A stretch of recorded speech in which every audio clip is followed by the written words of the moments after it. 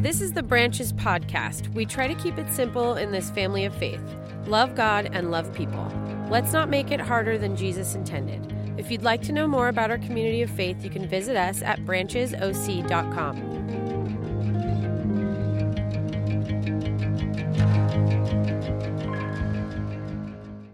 Good morning, maybe it's afternoon, maybe it's evening, I don't know when you're watching this. But the truth of what I'm going to say, it's good anytime. We're going to look at the most famous words from Jesus. This whole series we've been looking at the words of Jesus, keeping it very simple. And we're going to look at his most famous words in John 3:16. Now, I can tell you that verse right now, but in our minds, for most of us, we've already kind of turned it off. Oh, yeah, I know that one. We've seen it so much that it's almost like it's dulled. We've heard it. Maybe some of you have been taught it. But as we hear those words, when you hear something too much, it just kind of becomes cliche. We see it at sporting events. We've seen it online. We've seen it in social media. And yet, what happens with familiarity is it dulls beauty. When we see something that's beautiful, but we begin to take it for granted, and we do that with people, we do it with nature, we do it in relationships, and so that familiarity dulls the beauty. But yet, Jesus' words, "For God so loved the world that he gave his one and only Son, that whoever believes in him shall not perish, but have eternal life." If we can look at those words with new eyes, or go back and take away some of that familiarity and just approach it as if it's new, that's everything. If we know this, if we know this truth, if it's caught, everything else opens up. In January of 2016, my view of a life motto was completely transformed. When I was younger, I had read Nietzsche, however you want to pronounce his name. Scratch that. I said Nietzsche. It wasn't him. I just went through a whole dialogue with Daniel on how we're going to fix that. He just said, just say you messed up, so you know what I messed up. It's actually Kierkegaard. And he said, the most important thing in life is to will the one thing. And I love the simplicity of that phrase, one thing. And then Jesus said to Martha that Mary had chosen one thing and that it would not be taken from her. And so I grabbed onto that. And then I read from Frank Laubach when he talked about the importance of the friendship with God. And I looked at that and I thought of that beauty as the one thing. That's what Mary's doing, right? And so I took that phrase and I just stole it. And I passed it off as my own. When you're writing, back when we were writing letters, I would always finish, instead of sincerely Boog, it was one thing, Boog. And I would say it, I would teach on it, and that one thing was friendship with God. And I would share about it with everybody, and to the point where it became familiar and synonymous with me. But then in January of 2016, everything changed. Because I looked at that and realized, you know what? That's not the one thing. This passage reveals and helps explain what the real one thing is. So let's see what Jesus tells Nicodemus the one thing is. And you got to remember that if you don't already know this, Nicodemus is a God expert. He's on the ruling council He basically gets up in the morning and goes with all of the other God experts, and they just talk about God. Who God is, who they are in relationship with God. They've got to become the experts on who God is. So they just discuss it and talk about it all the time. And so as the sun is setting on this particular night, Nicodemus is waiting. We're not exactly sure, but most likely he's waiting to approach Jesus at night, because Jesus was a controversial figure and Nicodemus was a well-known public figure, and to go and approach Jesus was a statement. And he wasn't ready to make that statement. So he wanted to come at night, but he was seeking Jesus, as he said, because I've heard of you, we respect you. And of course, Nicodemus always talks about God, and he wants to talk to Jesus about God. And so he gets there, and in the beginning of their conversation, Nicodemus is kind of saying, hey, I kind of know you're a big deal and this and that. And that's, common for right then at that moment. That's when Jesus is supposed to say, hey, I've heard of you, Nicodemus. He doesn't do that. He gets right into it. And as they're talking about the kingdom of God, Jesus says, you must be born again. Completely confusing to Nicodemus, to the point where he goes, wait, are you telling me that I need to go back into my mom's womb? But what we miss in that conversation is the context of that passage. And so we are in John chapter 3 still, but we're in the beginning part of it. So if you have your Bible, go there. All right, now that you have your Bibles opened, even if it's through your phone, doesn't matter. It's God's word, right? And Jesus says you must be born again. And the confusion sets in, but it sets even more powerfully because he says born again. And the reason that Nicodemus refers back to his mother is because the word again, there's two ways that word could go, or two different words for it. One means the beginning of an act, to be born. And so that's not the word that's used here, though. So what's said here is the word that means a repeated action by the original source. So it's not like a copy. It's not like you're trying to do it again. It's that whatever originally gave birth needs to do that again. And that's why he's like, wait, you mean go back to my mom?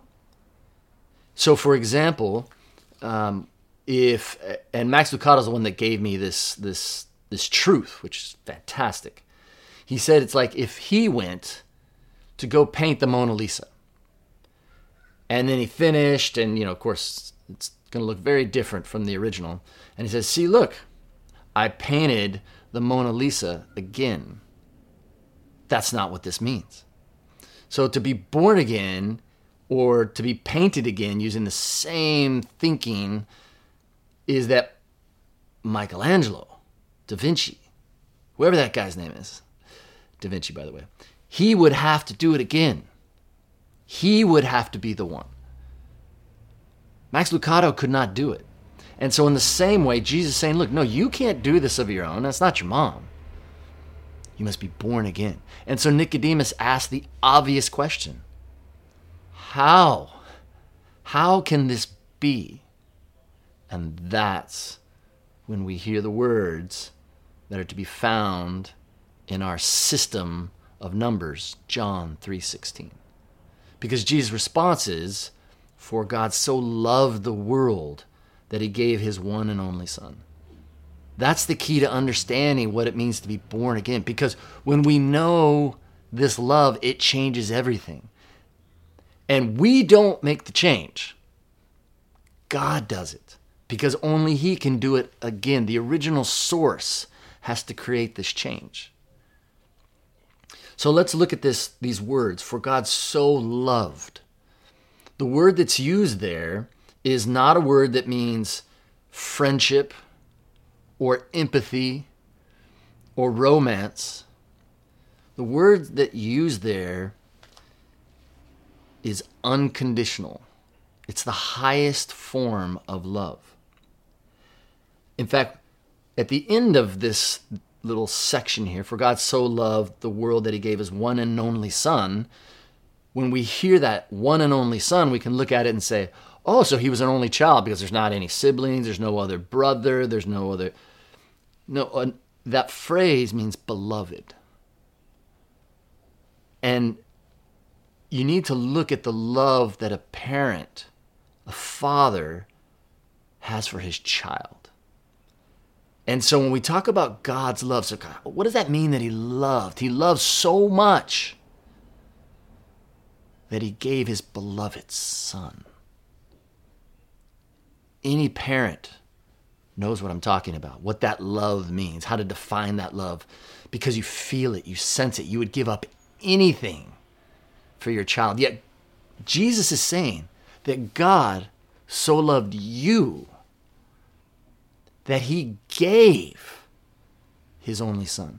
The word gave, not that, notice that he doesn't say sent. For God so loved the world that he sent.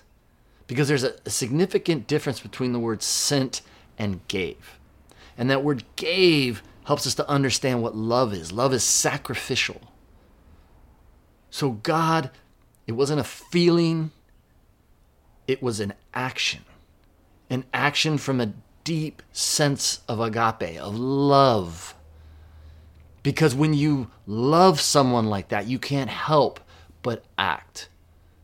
And no matter what it takes, even if it's your beloved Son, that's how much God loves you. And so we have Nicodemus here hearing this. And even though they talked about God all the time, he woke up every day as an expert, a God expert. This is transformational for him. To think of God in this way. For God so loved the world. That also is going to be very foreign to a leader in the Jewish culture at this time. Because for them, God loved Israel and the world. The world by definition, what it was typically, this word was typically used for, meant those who are not yet following God. Rebels. Because it's like if you have, you're a bunch of siblings in your home and your parents have loved each of you the same and one of them says, I'm out of here. That's the world.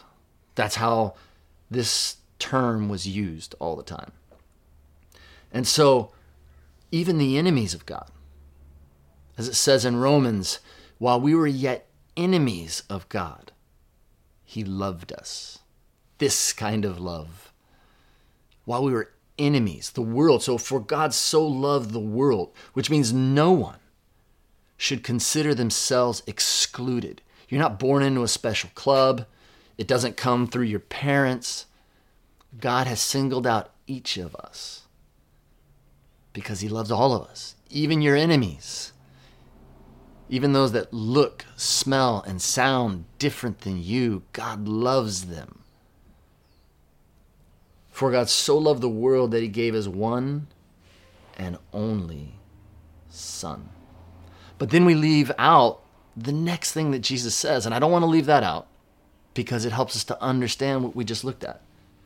Because when we think of God's love for us, for God so loved the world that he gave his only Son, we can't help but take it out of context and see it the way we understand it should be understood, which is, well, God loved because we earned it, because it was merited.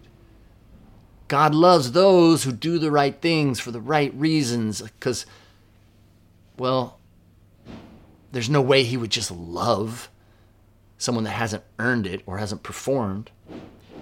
But Jesus' next words already answer that. He says, for God did not send his Son into the world to condemn, which means to separate.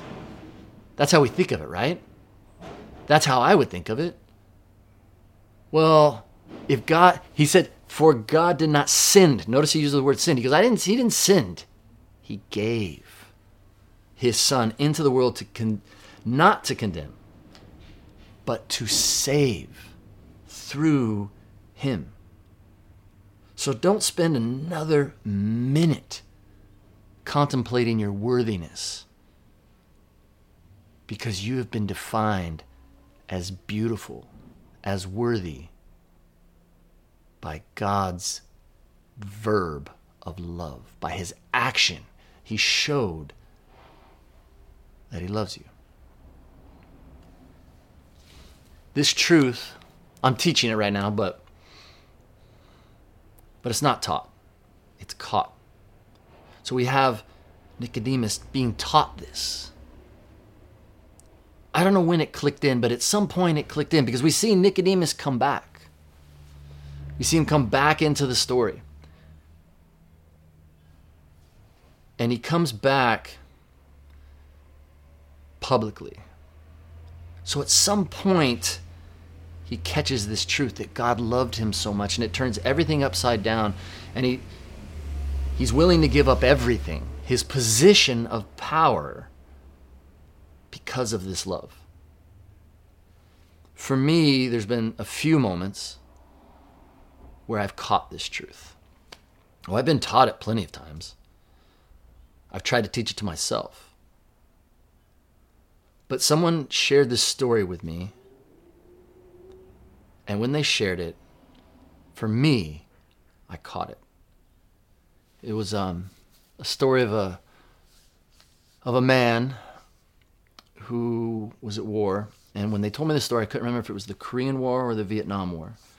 But he was there with his fellow soldiers, and especially one man that had become a good friend of his. And a grenade showed up, and his friend recognized it and then jumped on the grenade, saving this man. And he ended up getting through the war, but he couldn't get through what had happened. Not only was he devastated because his friend died, but he was devastated by love. It was confusing. It was overwhelming. It short-circuited everything. So to try to get through this or move through this, because he felt guilty for being loved. It's as if he felt condemned for being loved. So he went to this man's parents to apologize for not saving their son, for not doing something, for maybe not jumping on the grenade first, or he just thought it was his fault. Why should I be given this?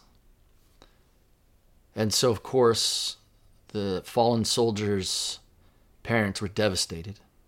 But they took him into his house. And it was one of those houses where they had the old couches with the fabric and the plaid.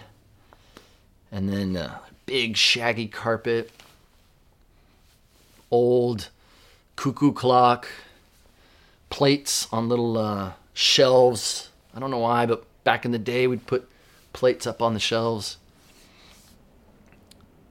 And as he's sharing this with them and apologizing to them, they're just kind of nodding. And then he asks them this question. Because they had communicated with their son prior to his sacrifice.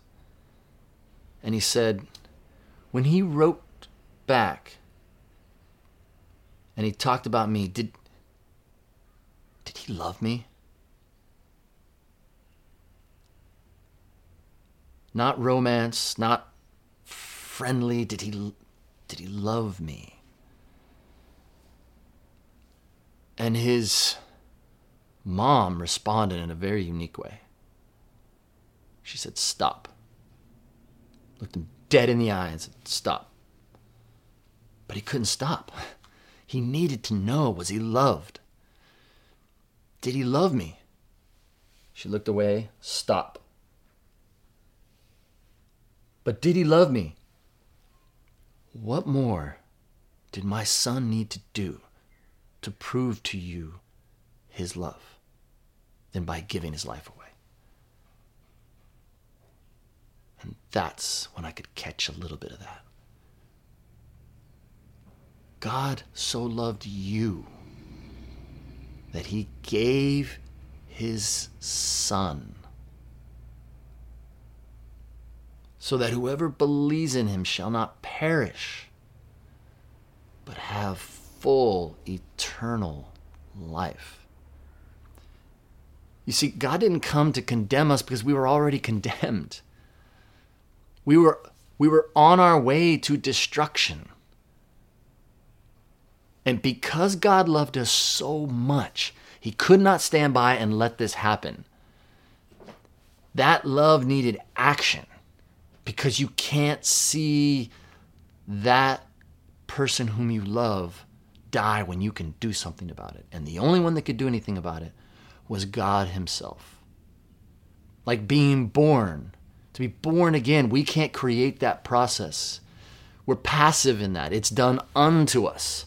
No baby has ever been born and goes, look what I just did. And in the same way, the life we've been given, when we are born again, God has to do it. How? By his love for us. By his sacrificial love. And through that love, we turn to him and let him begin that process in us. And so, for me, knowing this, being reminded of this in January of 2016, it's such a powerful vision.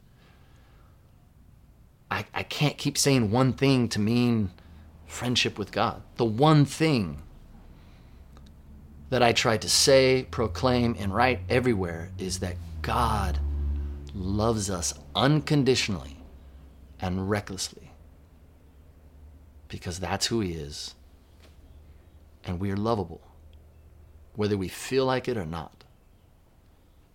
And so when you think of this verse, for God so loved the world, we need to put our name in this. For God so loved Boog that he gave his Son, that if Boog believes in him, Boog shall not perish, but have eternal life. This is not just about heaven and hell. This is so much bigger. Nowhere in this passage does it talk about someone being sent to hell. This is about life, real life. And to not have life is to perish. For God so loved, and put your own name in here, that he gave his Son, that if you believe in him, you shall not perish, but you shall have eternal life, real life, full life, here and afterwards. God loves you.